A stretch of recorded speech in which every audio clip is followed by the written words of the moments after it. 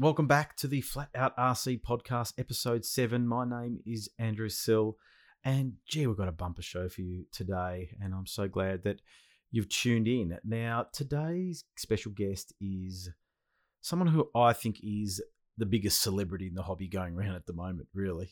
That's just my personal opinion, but his name is Ali Machinchi, and Ali hails from the UK, now resides in the US because he works for Horizon Hobby, doing a lot of product development. For example, the latest X Cub, the big cub that they've developed, this massive 120 to 170 cc or whatever it is, really giant scale, I think 4 meter wingspan cub. Ali was involved in that. He's well known in the UK.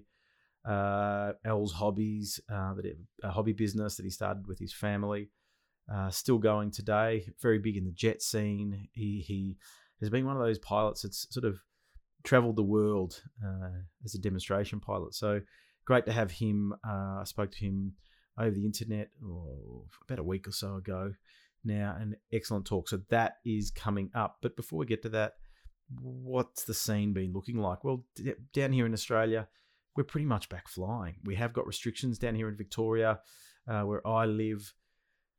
They have relaxed the lockdown regulations, which has allowed clubs to reopen with no more than 10 people flying at the field. And it's been really interesting to see how clubs have managed it. And I think some created challenges for themselves, unnecessary challenges. I'll give you 2 schools of thought that I've experienced from clubs that I'm a member of.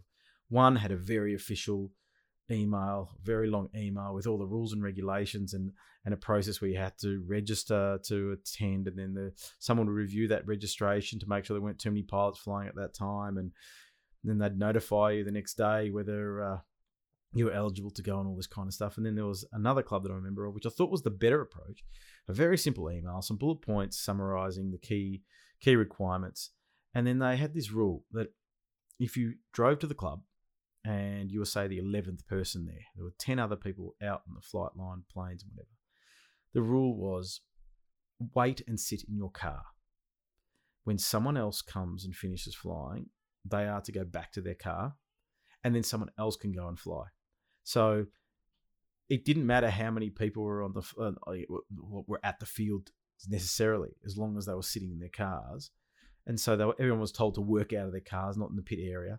So then you could manage the movement between your car and the flying area. Now, the club doesn't have too many members, so it's not too bad an issue to manage, especially during the week when generally it's quieter. So I don't think they're going to have many problems with it. But I think that trying to put regulations and putting forms and things like that is really challenging. But I suppose something is needed, because the last thing you want to do is turn up to the field and get told to go home. What I did hear is that some people are registering and they're not turning up, which ain't great either. Personally, I'm still not that keen to go flying. It's just too much of a restriction. I don't like being restricted in my flying.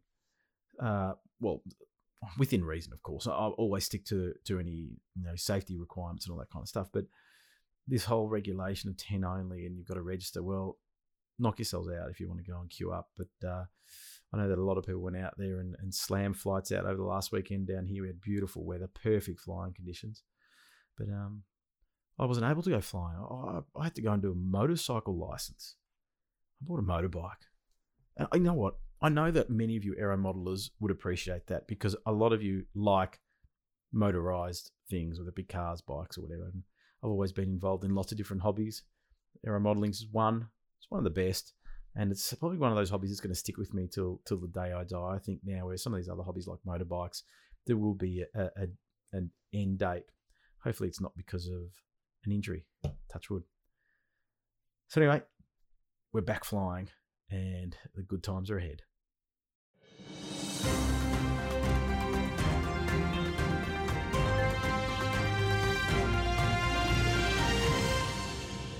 Now, I've been keeping my eye out on any new product developments, and don't seem to be a truckload. There's still not a lot happening out there from manufacturer land. This whole COVID thing's probably slowed development down, no doubt. But there was something that I want to talk about, which I found quite interesting, and it comes from the RC Group's founder, Jim T. Graham. Jim T. Graham also, I think, is the owner or the developer of Real Flight, the simulator. Now, you've probably heard me talk about simulators in the past, and I actually do love simulators. I think they have made me a better pilot. The example that I give is that in 2007, I bought the Phoenix simulator. I bought a helicopter, T-Rex 450. I was getting back into the hobby after probably a 20-year break, really. And so I bought this helicopter and I built it, and then I wanted to practice flying before I flew it, and I got a simulator. So I did that for about 5 years. I didn't even fly the heli. First son came along, was busy with work and parked the whole idea. But I was flying the simulator. Fast forward to about 2011, 2012, I think it was 2011. I decided to get into the hobby, bought an aeroplane and that kind of thing, go down to the local club, join the club. They put me to the direction of a guy that flew mode 2 like me. He handed the transmitter to me and I started flying. Without any instruction, I took off and landed. First flight, no problems. Hit the runway perfectly, was not an issue. And that was on the back of flying a simulator. And then I think I got my license back then. It used to be called the Bronze Wings. I think I did it in 20 flights or 23 flights or something like that. And my brother did the same thing. He practiced on the simulator and he was able to get his Bronze Wings very quickly as well on the back of the simulator. So I've always loved the simulator. So Jim T. Graham put a post up on the RC Groups forum, which no doubt all of you are aware of, been around for a long time now. And it's the Joe Nall, virtual Joe Nall event. Now, Joe Nall is, I think it's pronounced Joe Nall. I think it's Nall. Should be. Joe Nall event is a massive, probably the biggest aero modeling event in the world. It's on my bucket list to attend. It's held, I think, around this time, May-ish, I think, as the weather starts to warm up in the US. Everyone descends on the Joe Nall field at the Triple Tree Aerodrome, and it's just everything's there. You've got the 3D line for the aerobatics guys. You can fly off the lake. They've got the scale area. They have demo flights. It's people bring their RVs and camp out. It's a massive, massive, massive event. I know that Aaron Bones Gull's been to it. I should have asked him more about Joe Nall. I think I did off air when I interviewed him, and he said it was just amazing. But it's on the bucket list. So anyway, I don't think it's going to happen this year, Joe Nall, because of the whole Corona thing. And so they've created a virtual Joe Nall, which is basically with simulators you can download new fields. And so they created a Joe Nall field and basically having a virtual event. So the way they did that, you go onto the knife edge swap pages, it's called, and you have to have anywhere from Real Flight version 7, I think it is, to 9.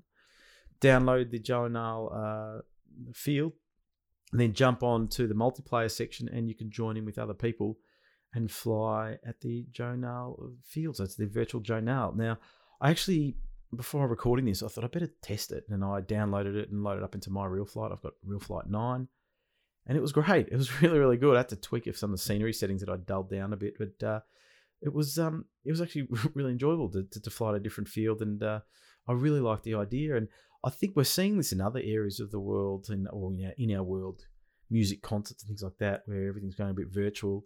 I don't know, for those of you working, the webinars, everyone's producing webinars at the moment.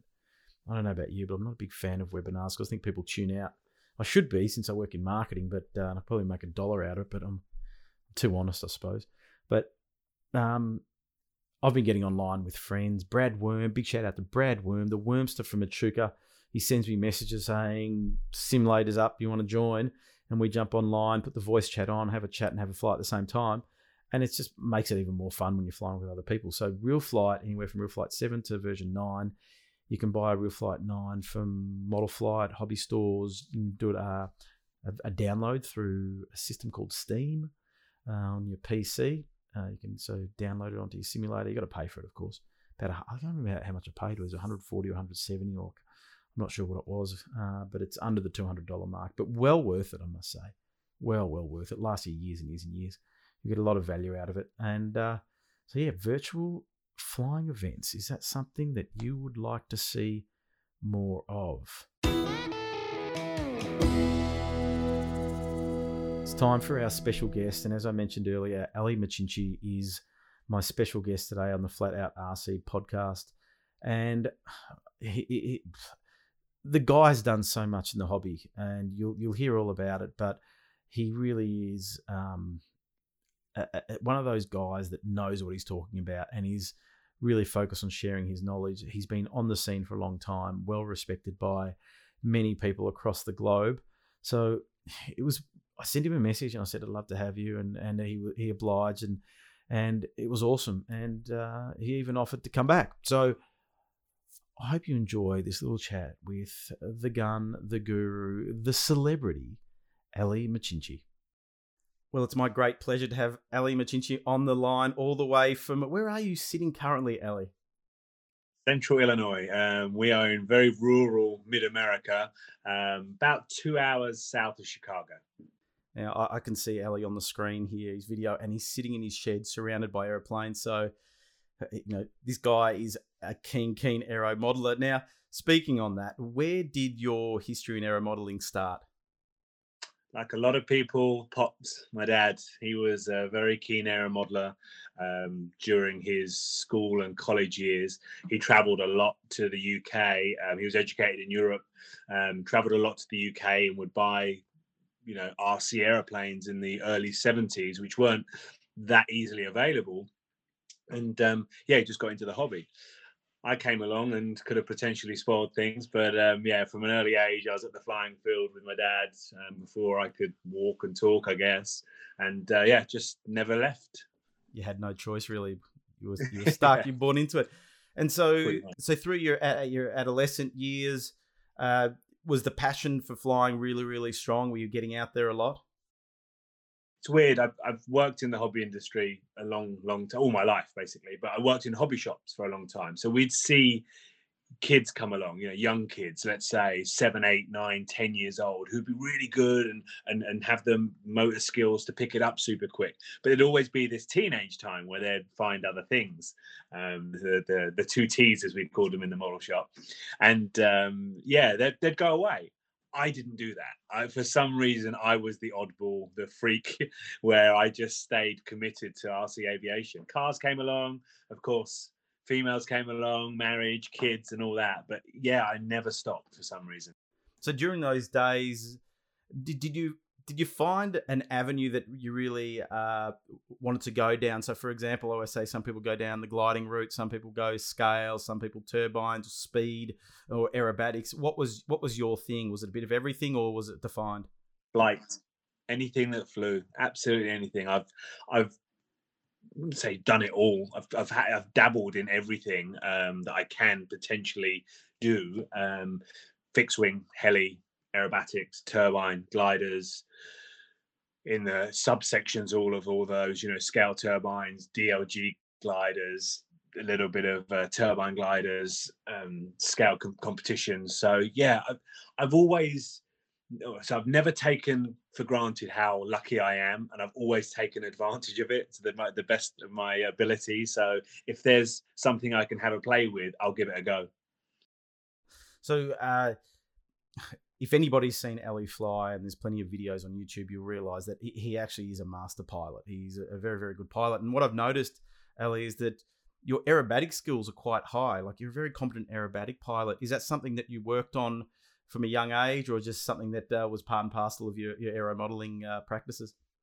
One of my periods in aero modeling, I guess. Probably late 90s, early 2000s. I was competing in aerobatics in the UK. There was a freestyle aerobatic scene that was popping up around the world, and the UK was involved in that. And we had what was called the Freestyle Aerobatic Masters, run by the RCM&E magazine at the time. And yeah, that got me involved. I had friends who were in that scene as well, so that helped a lot. And it wasn't a conscious decision. None of it's ever been like, I want to go down this avenue because that's cool, or I want to go down this avenue because that's profitable. It was just a case of, oh, that looks like fun, let's give that a go. And that aerobatics was just part of that. Now, during those years, in the early years, obviously you had to build aircraft. Do you see yourself as an all-rounder, or would you say that flying is more your passion than building? Where do you sit on that? Oh, yeah. Flying by a long way. I mean, I spend a lot of time. It's my job to build and assemble model airplanes, basically. But if you broke it down into the fun ratio, yeah, it's 90% out of the field flying is a means to an end for me. It's getting me out there playing with it. That's where my real love is, and I enjoy building. It's not a chore whatsoever. I worked out the other day. I put together 39 airplanes in 2019. I loved it. Don't get me wrong, but the real passion is just getting out to the field. Now, speaking on that, and I'm going to sort of fast forward a bit. I might chop around a bit, Ellie, but I've been reading magazines out of the US, and your name always pops up at some of the big events like Top Gun. It seems like you've become a gun for hire to fly people's planes. Is that true? Because I don't think you own all these aircraft, but you keep on popping up as flown by Ali Machinji. I own a fair few of them, but never for hire. I've always had that very strict line. Back again, let's rewind 10 years before I ended up in the US and I was working in the UK in House Hobbies. I traveled a lot. I mean, one year I did 18 international events per se. And my mantra was always, somebody could pay for the flight, somebody could pay for the hotel, that was fine, but they'd never employ me. It was a thing in my head. I didn't want to be an employee. I wanted to keep it a hobby. And it's a bit similar type situation in the US. People will say, look, can you help me? Can you test fly a plane? Can you give me some advice? Can you give some setup tips? Maybe just show me what the plane's capable of. And in that sense, I'll never say no. If I feel like I can help somebody, either by some tuition or making their plane better, I'm all in. So, and don't get me wrong, I'm not saying this like I'm a patron saint of anything. I love flying different airplanes. It's one of the real benefits of what I do is that I get to get stick time on a bunch of different stuff. So, yeah, if we go back for a long way around to answering your question, Top Gun is a great example. So I compete in two categories. One is the unlimited category, and the other one is team scale. Team scale, for instance, last year I competed with a ME262, as I've done in the last 2-3 years. That was built by a good friend of mine in Norway, who's a professional model builder, Trond Hammerstad. The plane is actually mine. I bought it, I commissioned it. It was always like, I want a plane for Top Gun. And that, I paid Tron to build that. The other plane in Unlimited is the big T-34. That belongs to Joe Castelleo out in California. And he will basically say to me, look, I need a pilot. I trust you with my plane. You've got some, experience in this type of event. And yeah, that's flying for the team. You are a known figure in some major events around the world. Now, again, just rewinding the clock back, and I'm jumping around, but rewinding the clock back, how did that all start for you? Going from, say, attending local events to then moving into the international scene? For me, I think a lot of it was this mentality of, I'm there to help. I'll do anything. If somebody needs a model retrieving, I'll go and get it. In the early days, it was that sort of thing. I started traveling in 2002. My first international event was Florida Jets. A friend of mine in the UK, Alan Kardash, had developed. I knew Alan for a while. I'd been into jets for a while. The whole turbine jet scene was sort of exploding in the UK. Alan was, I don't think you mind me saying this, a little bit senior in years, and he was struggling with the jets of the day. They were all super highly loaded. A lot of them were old ducted fans that people had thrown heavyweight turbines in, and Alan was struggling to fly those. So he decided one day, he took a wing off an old Giles that he had, and he made the first boomerang jet, which, pretty well known worldwide as a good introductory jet. He built it. He turned up with it. It was covered in solar film at the time. It didn't look great, I've got to say. It was but ugly. And in the jet scene at the time was, again, sorry if I upset anyone, but it was full on clicky, that if you didn't turn up with a 10 grand BVM jet, you were nobody sort of thing. Alan rocked up with this boomerang thing covered in solar film, looked scabby from the get-go, but flew amazing. And we turned up to Florida Jets, and yeah, I was the pilot, he was the owner sort of thing, and we just flew. We flew it differently than all the other jets at the time. It was superbly capable. It flew slow as well as fast. It did a lot of aerobatic stuff that the jets wouldn't do. So at the time I was flying a lot of freestyle aerobatics. So combined a bunch of that stuff into the routine and just got recognized. And at first it wasn't good recognition. I remember my first flight at Florida Jets, they tried to ban me during the flight. because they hadn't seen a plane in that category do that sort of stuff before. And they hadn't seen a turbine covered in solar film. And they hadn't seen a turbine look this ratty. It had fixed gear, exposed servos. It was like, and this kid's flying it around doing rolling circuits and snap. He's doing a negative snap with it. It's going to break. So yeah, basically recognition, notoriety, whatever you want to call it, sort of started there, and then just got invited to events. You know, people say, look, we're holding this event in Italy, we're holding this event in Thailand, and for probably 12, 13 years of my life, I would spend a good 2 or 3 months solid traveling to these different places. And most of them would be funded by people saying, look, you know, we want you at this event. We'll pay for your hotel. We'll pay for your flights or whatever. Some of them were like Top Gun, for instance, or Florida Jets, and that were places I wanted to go. So I'd go, you know, I'll stamp up the flight, and sort of rolled it into the promotion of Al's Hobbies, and yeah, rode on that for a while. Well, let's just talk about Al's Hobby. So Al's Hobby is a hobby retail business in the UK. Am I correct in saying that it was established in 1997? Yeah, 97, 98. So I left uni in 97. And yeah, it was, my dad was working for a company called Ripmax Hobby Stores, running their retail chains at the time. And yeah, we bought the property in 97, him and I, and we opened the doors in 98. Okay. And so basically it was a traditional hobby store selling a range of different equipment. But it seemed early on that you did get into the turbine scene, and Al's Hobby became sort of known for turbines as well. Is that something that you really pushed in that direction? Yeah, it was an exploding scene. I mean, at the time when I opened Al's Hobbies, for the first, so 98 till about 2000, I was really heavily into helicopters, 3D helicopters at the time. That scene was sort of blowing up, and my friends were flying 3D helis as well. And then the jets came. I mean, they'd been around for a while, but they became, one, affordable-ish, and more importantly, they became a lot more user-friendly. You know, we started to have self-start engines. We started to have liquid fueled as opposed to gas fueled model turbines. And I was like, you know what, that looks pretty cool. And don't get me wrong, the shop was growing, it was flourishing, and it gave me the means to experiment with jets. And I went in and started playing with it. And go back to what I said before, it was a very clicky scene, you know. And as I looked and I thought, doesn't have to be this way. Jets, you know, Alan proved to me a jet can be just as easy to fly as a model aeroplane. And I remember going back to the old man and saying, look, I want to go down this avenue. I want to start a jet center. And he was like, you're crazy. You know, we're never going to get the average punter in and into jets and so forth. And I was like, look, let me have a go. You know, it's we can set it up in the back of the shop. It can be this own little entity sort of thing. So yeah, and for the next probably 10 years, it was a big part of the shop. Probably I mean, it never overtook the bricks and mortar, like normal retail mail order stuff, but it was close. It was more than enough to sustain itself as a separate entity.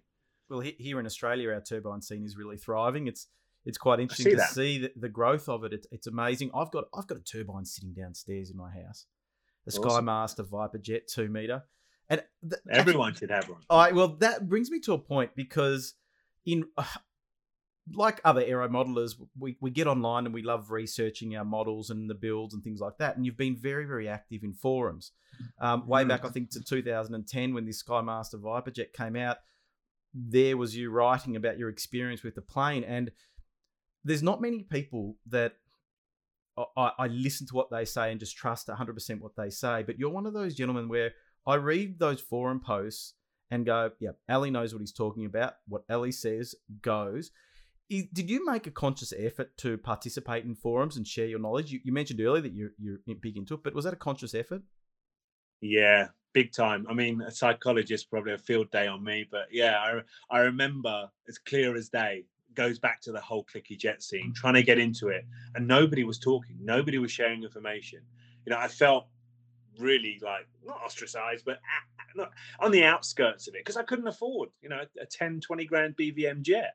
So I remember coming back from a couple of jet events going, it doesn't have to be like this. You know, why? We're all in the same hobby. So what? Your toy is more expensive than my toy, or your toy is shinier than my toy. They're still toys, dude. You know, it's like, okay. And at that point, I decided, no, we start the hobby shop, the Jet Center part of the hobby shop, and I start helping people.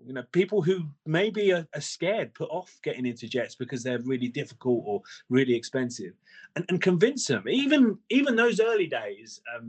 Of the first self-start engines, I always said running and operating a jet engine was less work for me than operating a YS-140. It was, far less labor intensive, more reliable, in my opinion, for the number of hours you flew versus the amount of wrench time you put in. Everyone should have one. Everyone should have a go, because it's another amazing facet of a wonderful hobby.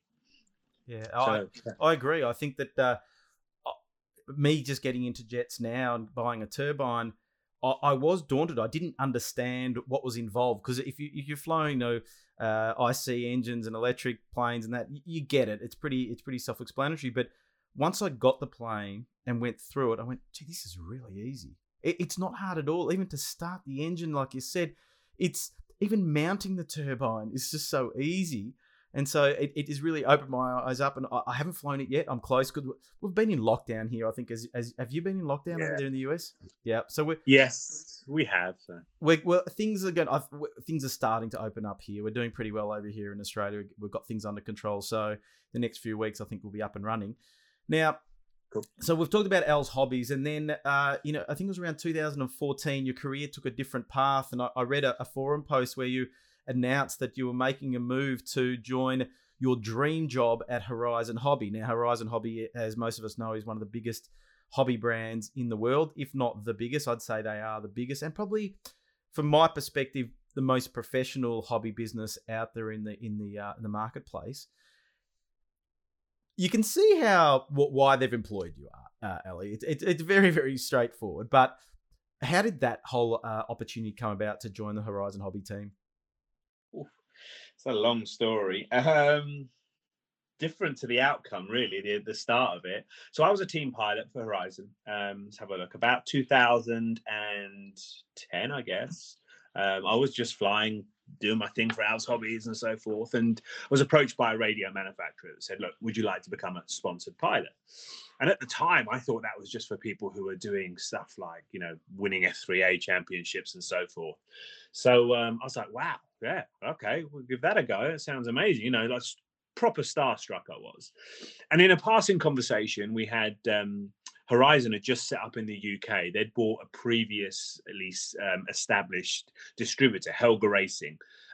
They'd bought them out and made that Horizon UK. And I knew the guys from Helga because they were probably 10 miles away from our main store, which is the one I was running at the time. So, yeah, anyway, I just said to George, the managing director of Helga, who then became the manager of Horizon UK, I said, this radio manufacturer have offered me this deal. And he's like, really?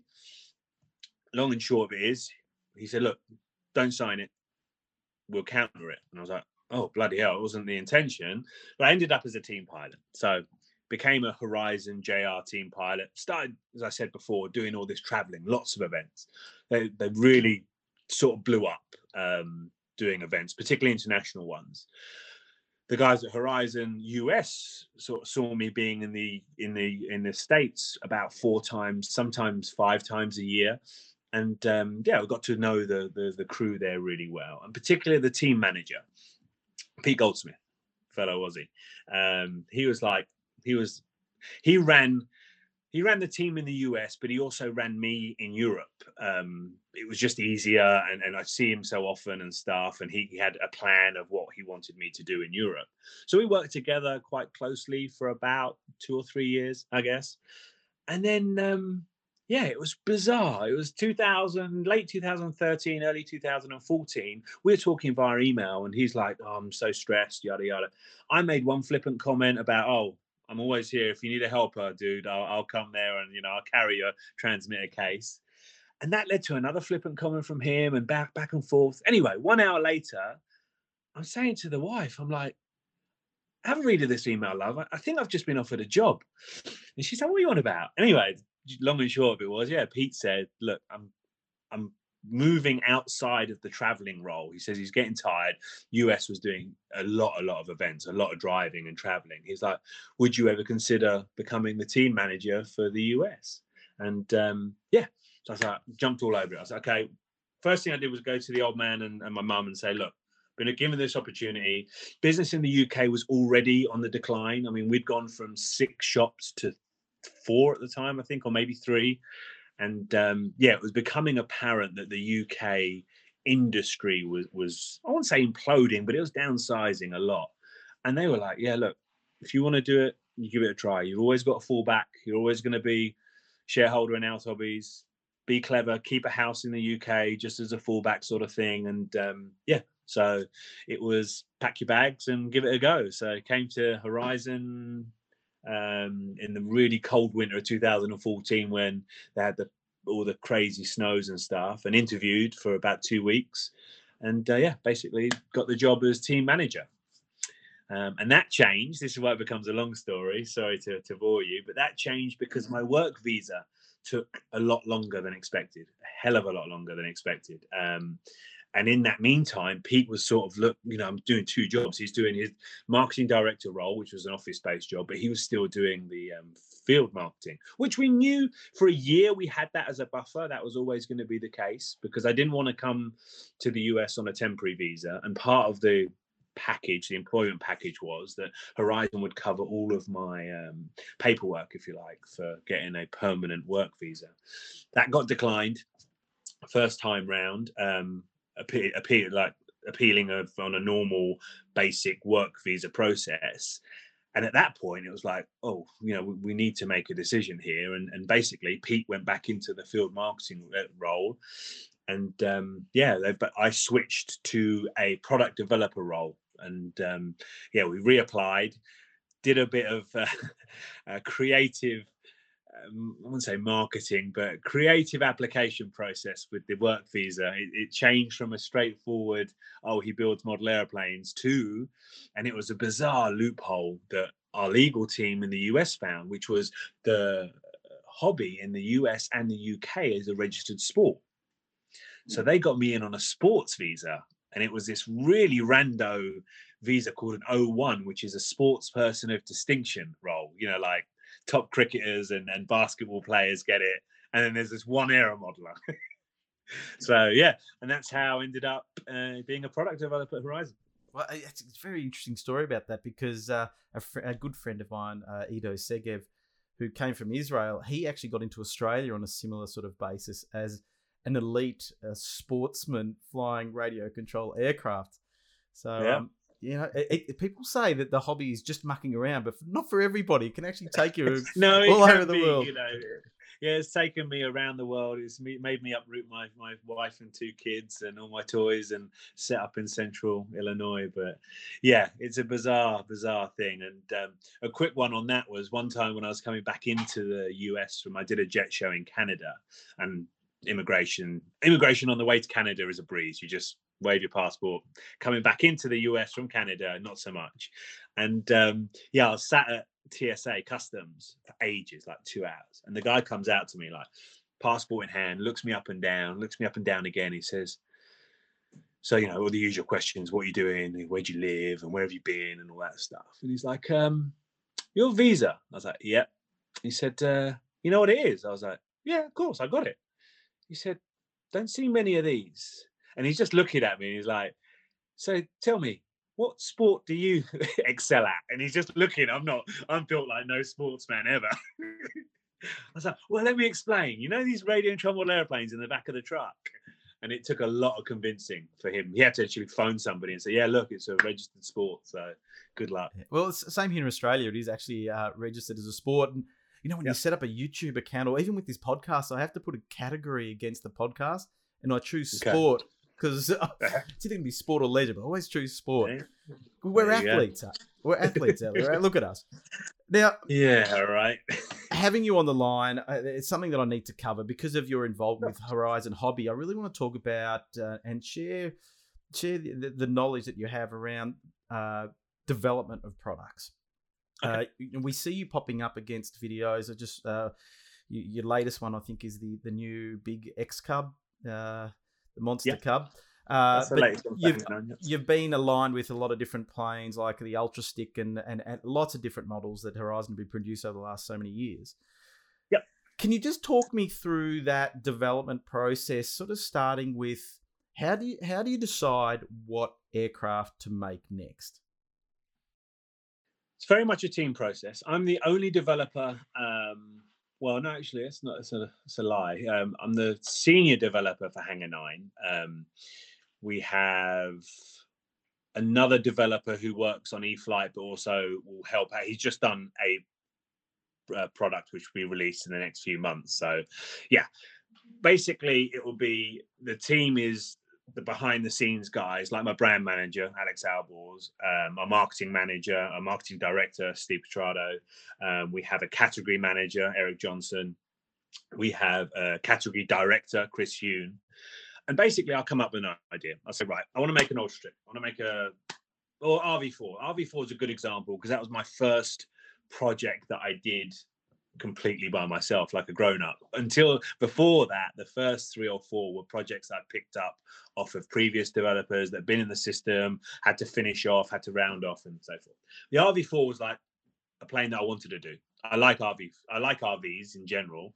I like a 4 is my favorite. And yeah, I went to my brand manager. I said, Al, I'll make an RV4. What do you reckon? He's like, okay, tell me more. Give him an idea of size, roughly what I want it to, how big I want it to be, what engine category or electric motor category. Start selling it to my brand manager, basically. And he can either at that stage go, yeah, okay, let's give it a go, or he says, that's an awful idea. If he says, yeah, let's give it a go, we'll go into a team meeting with all the other people I mentioned, the directors, the category directors and so forth, and pitch it and say, like, this is what I want to do. What do you think? And if they all agree, then we'll put it on the system.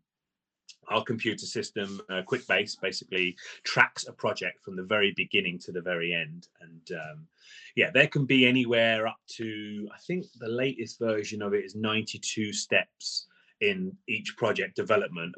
I hate to use the term boxes that need to be ticked, but they are boxes to move on.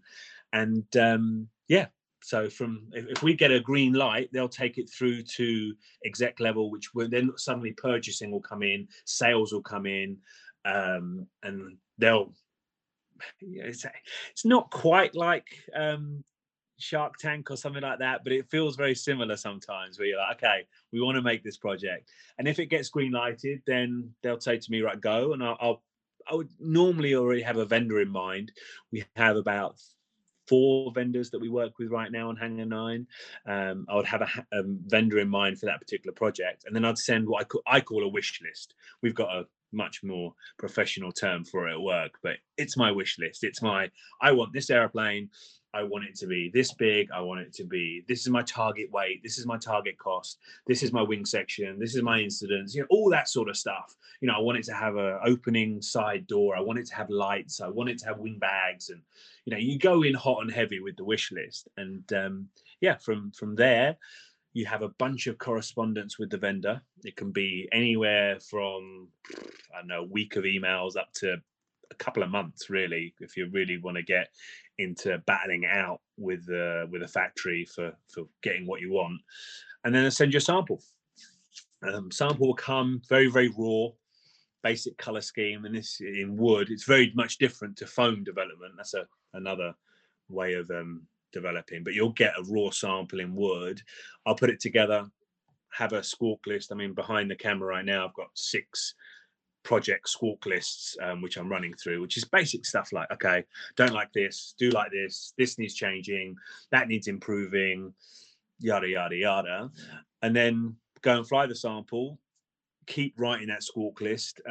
You normally add a lot to it when you get out to the field and start wrenching on it and pulling on it. And yeah, you send that to the vendor, and sample 2 will come. That can be, I mean, the quickest I've ever done sample 1 to 2 is probably 12 weeks. Sometimes it can be a lot longer. And then you'll do that back and forth through. We try and do 3 samples. I've done 4 before, and I've done 2 before. Stuff like the Ultra Stick, which was dead simple. That was a 2-rounder. And then it's you keep whittling down, ticking off those boxes until you're ready to release. And you've got a target date throughout this whole system, an ETR that you're constantly being held to. And all being well, normally takes 12 months is a quick project. 18 months is about normal average. I'm 4 years deep into one project so far, which is getting a little bit testing right now. But they vary depending on the complexity of the plane. So that 12 months worth of development, that involves a lot of effort, not on your behalf and others as well. So obviously there's a considerable investment in the development of models. Is that something that Horizon Hobby really value, that investment in research and development? Yeah, we spend a lot of time. I mean, we have a lot of applicants for product developers, particularly on the foam side. Foam is where the money's at, and there's a massive part of our annual budget is brought in by the air foam category. So they spend a long time whittling through potential foam developers and just product developers in general who come along and say, look, I'm a great pilot. That's great, that's wonderful, but that's about this much of PDing.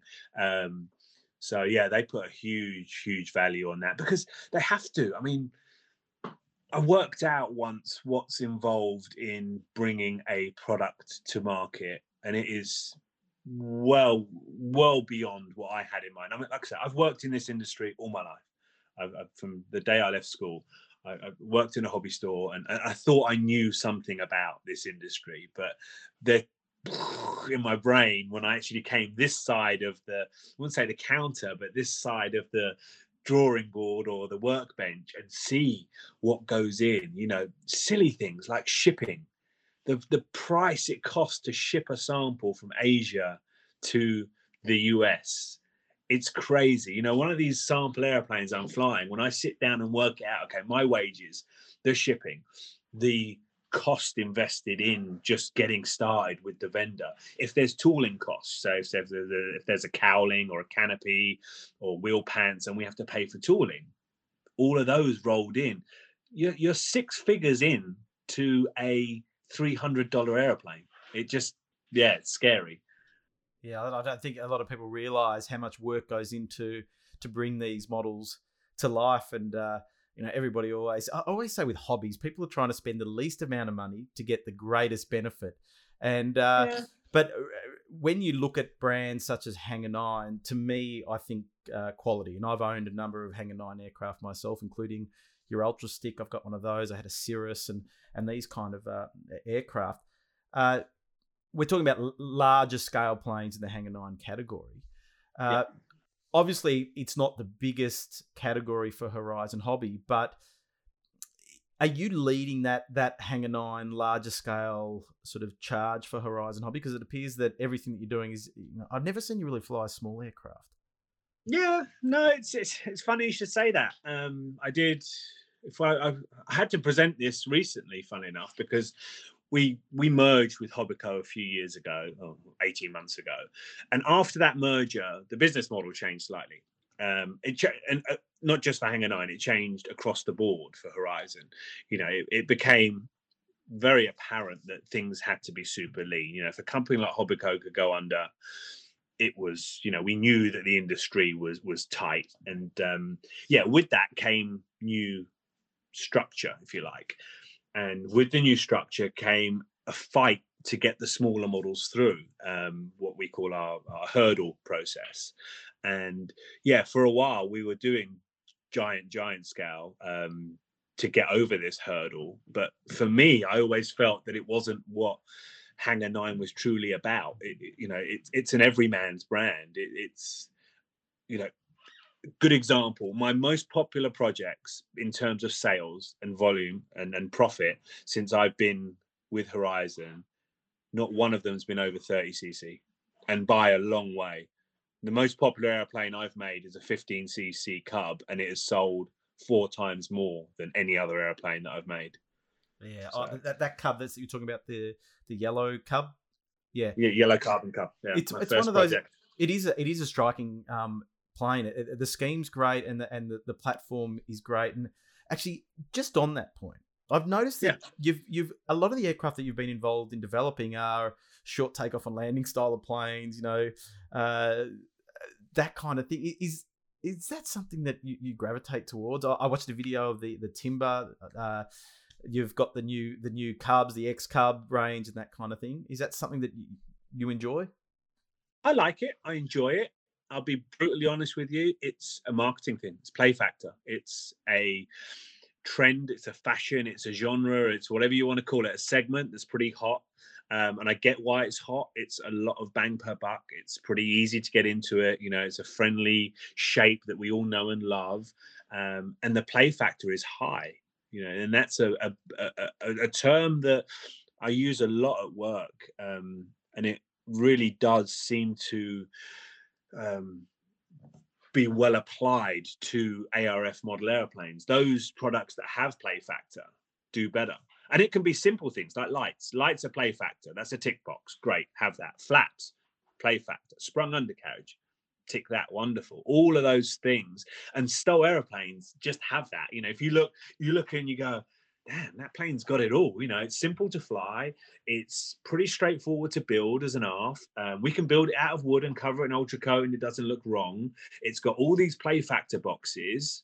Easy to make it strong. A lot of them got wing struts and so forth. So yeah, from an ARF manufacturing point of view, they're great. I love them. But I also have noticed that when you build these Cubs and you produce the videos and all that kind of thing, you're not just trundling around doing stall turns and circuits. They all seem to have an aerobatic.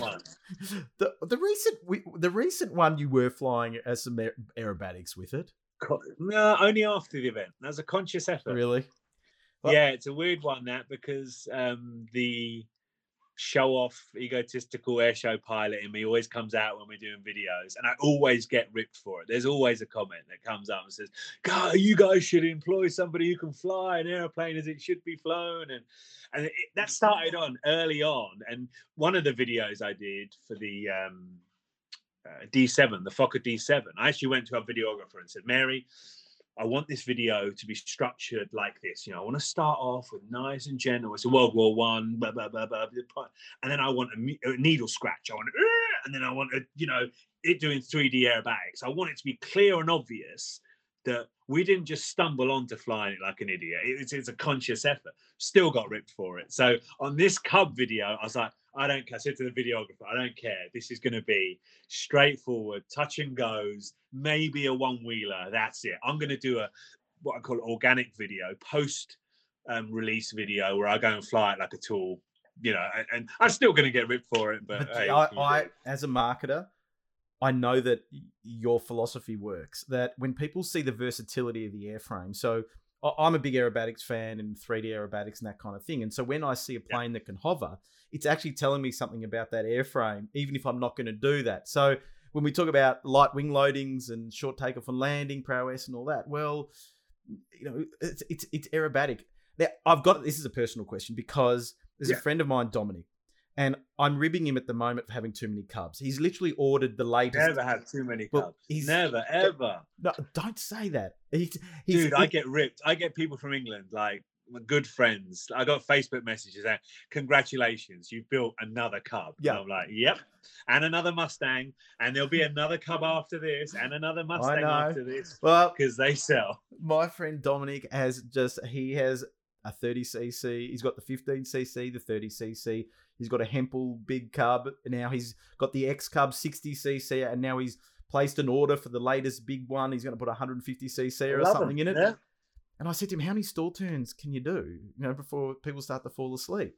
But I have got a bush plane myself, and I love the short takeoff and landing. Actually, here in Australia, we had the first ever model stall competition. Oh yeah, how did that go?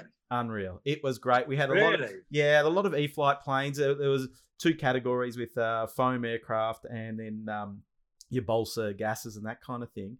And the majority. Send me a link to that, because that's something I've been pushing work that I think it's got legs. I think it's got potential, because that's what made the STOL category popular. The Valdez competitions and so forth is what got us all interested in doing this stuff. So well, I'll send you. Why have we not made it? I'll send you a link to the video that I produced around the event, and it was some serious fun. So we know that it's going to grow, and the organisers did an excellent job, and they made a day of it. It wasn't just about the flying; it was about the food that we ate, and it was a really, and it's a very simple concept. So definitely tell the team at Horizon Stollcomps will sell more planes. We've been kicking it around for a while. It's how to implement it is what we're debating. But yeah, for sure, it's something that I want to do. I mean, I do this video series called On the Fly, and it's something that I want to incorporate into On the Fly series. My co-host and I, where we go out and have a little Stoll event set up. So I'm all for that. Yeah, excellent. Well, I'll send you some more info on what we did down Thank here. you. Now, when it comes to testing the planes, and let's use, say, the new X Cub. If you haven't heard about the X Cub, which you should have, because I talked about it in, I think, episode 1 or 2 of the Flat Out RC podcast, where I said there's this new giant scale Cub coming from Hangar 9. What does the testing process look like when you get that plane out to the field? What are you looking for? It's quite organic and adaptive. We have some boxes to tick, I'm afraid you're using that term, but yeah, we have, structural tests, general, and we'll build up to it. I will build up to it, where it's just basic first test flight, like test flying everything else, make sure it's all right, Stoll testing, all the boring stuff, and then we'll work up to high speed testing. Then we'll do structural testing, and this will be across both sets of samples. So we'll structurally test the first one,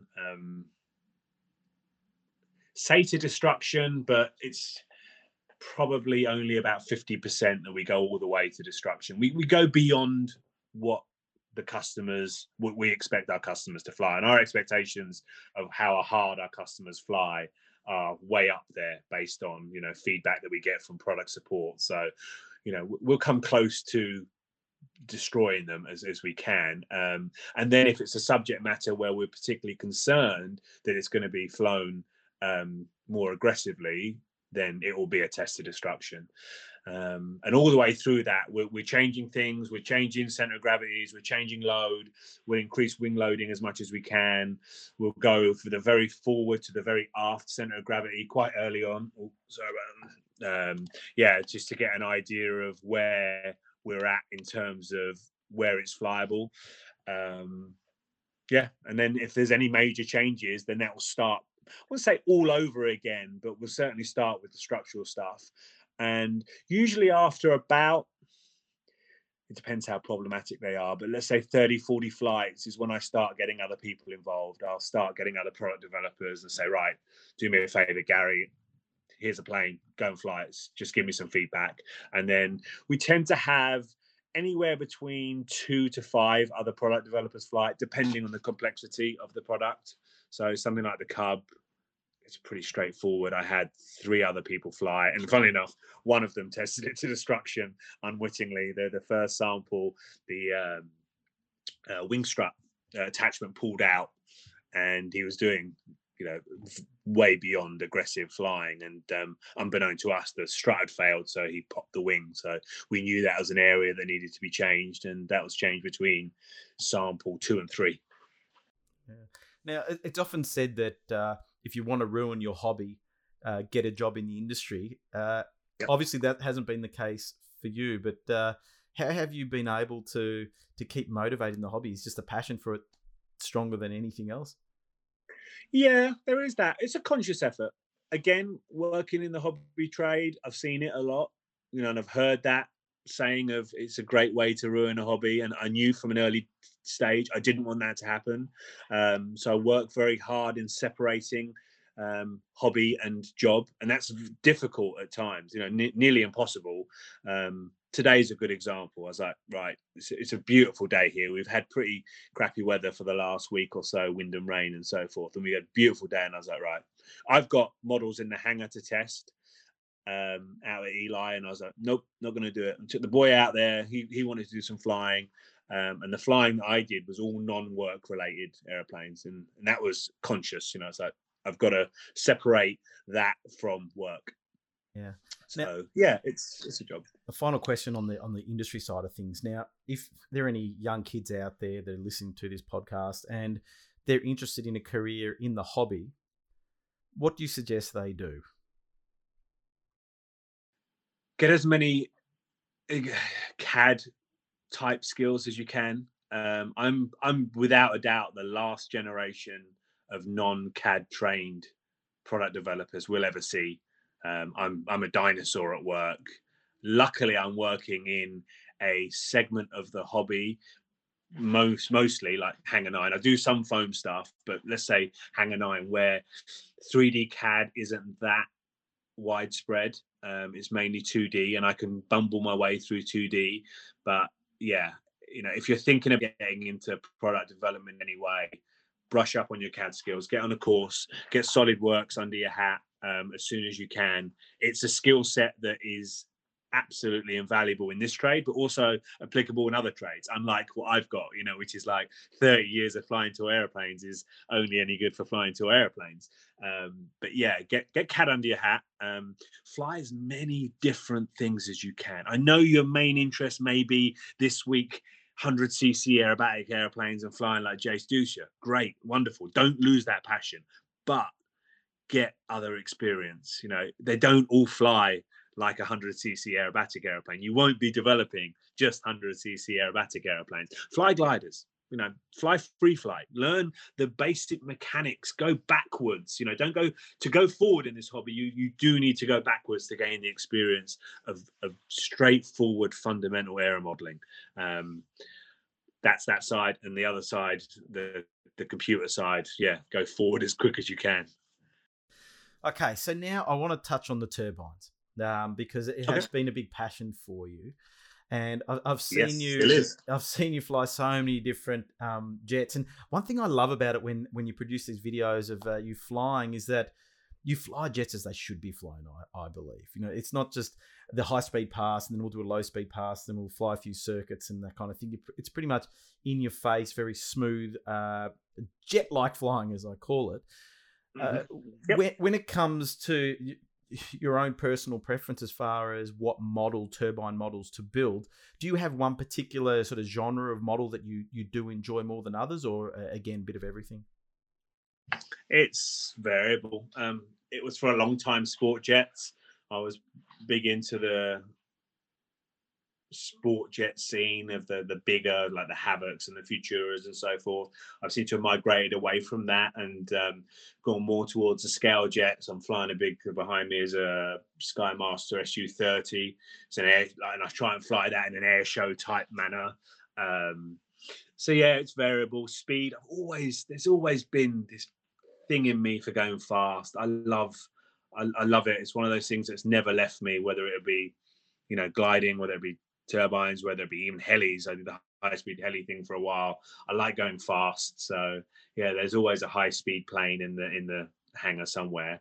But right now it's big and scale. When I think about the jets that I've got in here right now, my three favorite ones are big scale: the big F-86, the big F-18, and the big Su-30. So yeah. Now I've again in another magazine from the US. I've got it on the floor here. The Havoc with the Super Chipmunk scheme. Mm-hmm. Yeah. When I was a child, I fell in love with the Super Chipmunk. And it's on my bucket list. Who didn't? When I grow older, I'm going to have a Super Chipmunk, and I want it to be beautiful, and I want it to be large scale. I don't want a small Super Chipmunk. I want like 100cc, because there's something about that scheme. And how did you come about getting that scheme onto the Havoc? What was the process? Because it's almost a personal question here, because I look at that photo over and over again and go, how was it painted in the mold? Was it vinyl? How did you do it? First one was painted in the mold. Second one was painted, which I'm looking at now, was painted in the mold, but they messed it up. They painted it grey instead of white, so it was painted out. The fuselage was painted outside the mold. But the process has always been, for me, one of like little stupid modelling mantras is, if you like the look of it, it's all that matters. It doesn't have to be scale. It doesn't have to be accurate. These are toy airplanes. it's more important that it looks good and looks right to you than looks right to a scale judge. I mean, if you're going to a scale competition, and I get that, but this is a sport jet, dude. And like you, I love that color scheme, so it just made obvious sense. Lift that color scheme and put it on this airplane. And I've done it to a few airplanes. I've just got a glider I'm doing with the Super Chipmunk color scheme as well right now. Yeah, but it's as simple as that, really. And I'm always looking at schemes going, you know what, I like 90% of that scheme, but I don't like the rudder. And I'll try and bank that and go, okay, maybe I'll use that later on. Or wouldn't that scheme look better on that airplane? Or, and I've done that a number of times, even with scale airplanes, where I've borrowed a scheme off of one jet and put it on another. So, and that's how it worked with the Havoc. It's interesting, actually, with the Hanger 9 Ultra stick with the green. I love that scheme. There's something about a green and white stick. It just a lot of grief getting that one through, because the marketing team was so worried about being a phrase that we use at work is polarizing. They were super worried. I had to fight pretty much tooth and nail to get that one through, because we play a numbers game. It's like, okay, red, yellow, blue is always selling. It's always good. You're never going to upset anyone with a red and white aeroplane. And I come into it like, no, it's got to be green and white, and it's not got to be the right green. It's this bright with a black stripe to set it off. And all the marketing guys are going, no, don't do it. And I don't agree with your marketing guys, because every traditional scheme has been done to death. And if you want to stand out in the crowd, you have to do something different, and you need to polarize people to push ahead. So if people aren't looking for Me Toos all the time. Yes, when we're looking at a scale plane, if we're looking at a Mustang or a Spitfire or something like that, I don't want to see a Super Chipmunk scheme really on an old Warbird. It just might not work. But when you're talking about a sport jet, good idea, actually, a Mustang. A Super Chipmunk scheme on a helicopter canopy would be great, I think. So done, make it happen. Yeah, no, that could be good. Yeah, it's a plane that I've been wanting to make as a Hangar 9 aeroplane for a while. And this is another thing that we go back to industry stuff that it never occurred to me so much. And I get asked, not a lot, but why don't you make a Hangar 9 Super Chipmunk? Love to tomorrow. You know why we can't? Nobody wants. All the sponsors on the side. Yeah, everything. I'm looking at it now. 1, 2, 3, 4, 5, 6, 7, 8, 9, 10. There's 10 that I can count right now. And each one of those sponsors, we'd have to go to the company and say, right, we want to make this product using your logo, and they'd all want a royalty, every single one. You're bursting my bubble here. I really want the Super Chip. Right. You know what? Maybe I do. Just give me a white one and I'll work out the rest. That'll be all right. Well, that's what I went to marketing and said, right, let me make a Super Chipmunk color scheme, and we'll do a deal with a graphic manufacturer. I'll put a file in each box and say, right, here's the file. You take this to your graphics company and have them make it, and I'm fighting. It's this. They need to listen. They need to listen to you. I think the people on the ground appreciate your way of thinking, because we're hobbyists and we're passionate, and the marketers need to be passionate as well. And as I said, I run a marketing business, and day to day I'm marketing business to business technology and things like that. And the marketing that I do around the hobby is really just about passion, because there's no money in it for me at all, but it's about the passion. And so I love to see these passion projects come up. And what you find is that it excites people, and we need that in a time where the hobby is sort of in decline. Now, I agree. Speaking of sort of models, have you got any models on your wish list that you'd love to develop? Oh, geez, yeah, so many.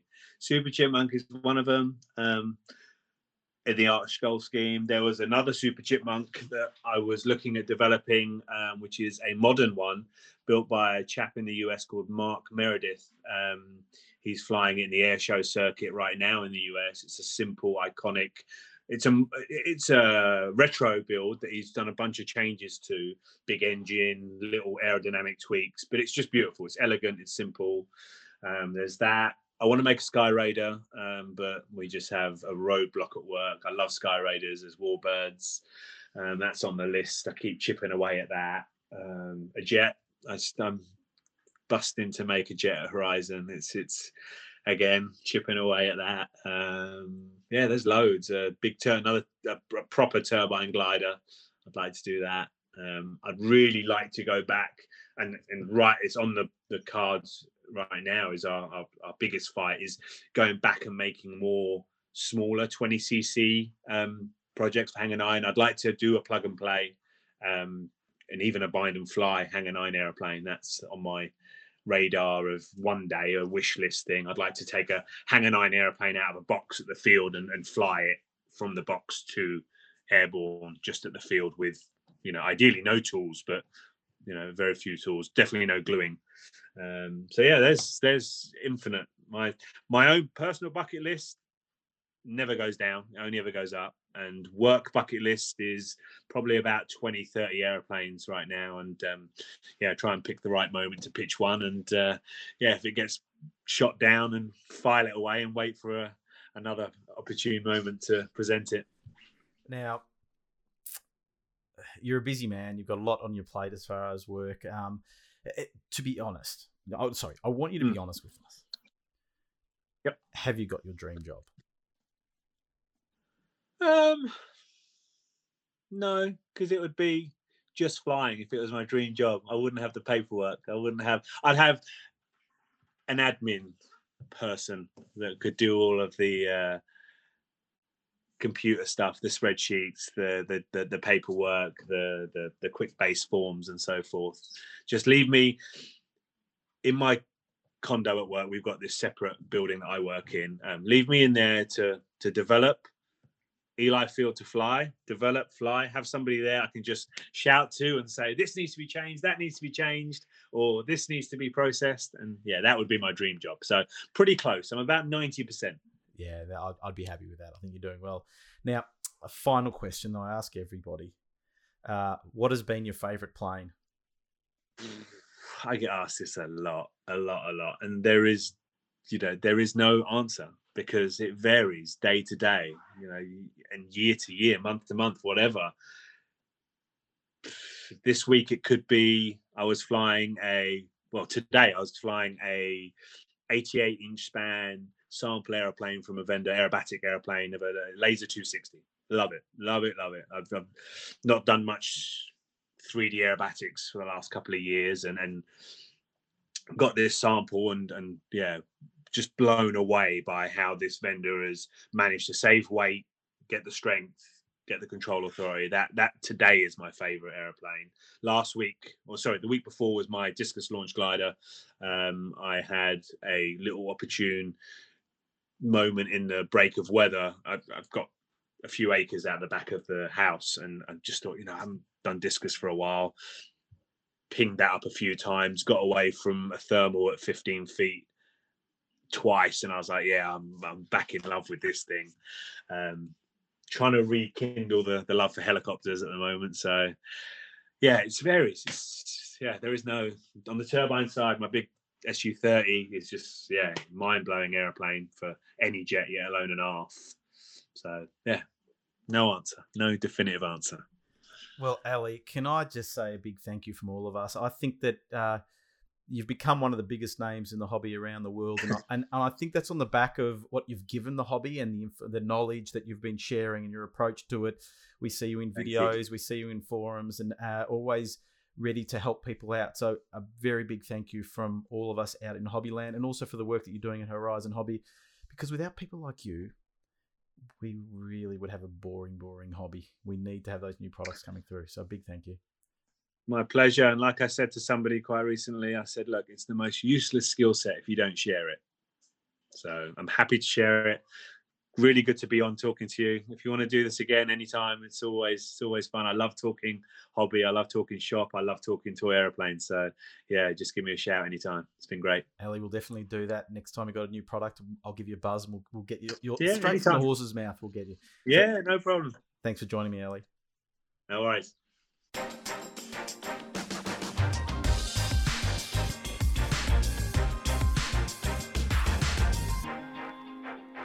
There you have it. Great chat with Ali Machichi. I hope you enjoyed that as much as I did when I was recording it. We went on to have a bit of a chat after it. What you couldn't see is we had our cameras on it. We connected over the computer, and we had our cameras on it. And Ali had spent the day out in the field with his son. He lives near Eli Field, which is that field that, if you follow Horizon Hobby, when you see their videos, that's their sort of test track kind of thing. So he was out there with his son flying, but he was in his shed and he was surrounded by these amazing models and just having a chat. And it was just an awesome experience and great to meet Ali and spend some time with him. So thank you, Ali. Really, really appreciate the effort you made to join me on the Flat Out RC podcast. Now, normally I will talk about a product or feature a product, but I think it's been quite a long chat with Ali and so on. So not much to review at the moment. If anybody wants anything reviewed, just yell out and I'll see if I can get a model or something to review from some of my connections. Otherwise, anybody that wants a model reviewed, that manufacturing or whatever, send it through, or any products, we'll take a look and report back. I did a lot of reviews for the Flat Out RC magazine over the years, over 10 editions, the 2.5 years that we ran the magazine, and Model Flight were a great supporter. And so I can slowly go through that repertoire for you. But and even some of my own personal stuff that I've been using in aeroplanes, like, Tech Aero Ibex to get rid of your ignition batteries, and, even little things. I'll tell you what, one of the little things is I love. You know how you have to, on a petrol-powered plane, you have to have an overflow tube to dump excess fuel if you've overfilled the tank? Well, Hangar 9 make a nice little fitting that costs peanuts that allows you to have this flush-mounted exit, so you don't have this unsightly tube popping out. You have this nice black little outlet, and the tube plugs into that outlet, and so nice clean thing. So little simple things like that. If I come across things, I'll yell out. Things are just a bit quiet out there, and not getting much love from anybody at the moment. We're getting an update on how the podcast is tracking, just in case you think you're the only person listening. You're not. It's actually growing, the listening audience. So it's these things always take time. So count yourself lucky. You're one of the early adopters, and I appreciate that. So stay tuned. There will be some more reviews. Next week, we'll look deeper at another product as they come to hand. So stay tuned. About to leave, already packing. Come with me, I'm not really asking. We'll get away to a place where we don't know. Episode 7 done and dusted once again, and I really appreciate you joining me. Don't forget to subscribe to the Flat Out RC podcast, Apple Podcasts, SoundCloud, or Spotify. So more than enough choices there for you, whichever way you want to get the podcast. I've also been loading them up to the flatoutrc.com.au website. That's flatoutrc.com.au. You'll see a podcast page, and all the latest episodes are there if you haven't been able to connect it in any other way. It's free, so there's no excuse. People have been sending me messages saying they're enjoying it, and I'm really, really glad to hear that, because you never really know.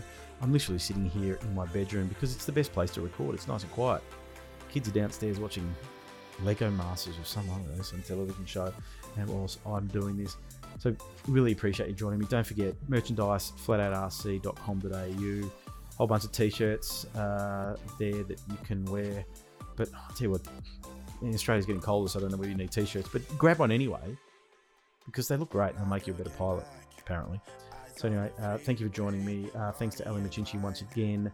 Already got another interview lined up for next week. It's going to be another big one, and plenty more to come. So thanks again, and enjoy your flying privileges now. We're turned the corner, hopefully, with this whole coronavirus thing, and we'll be back to normal in no time. So thanks for joining me.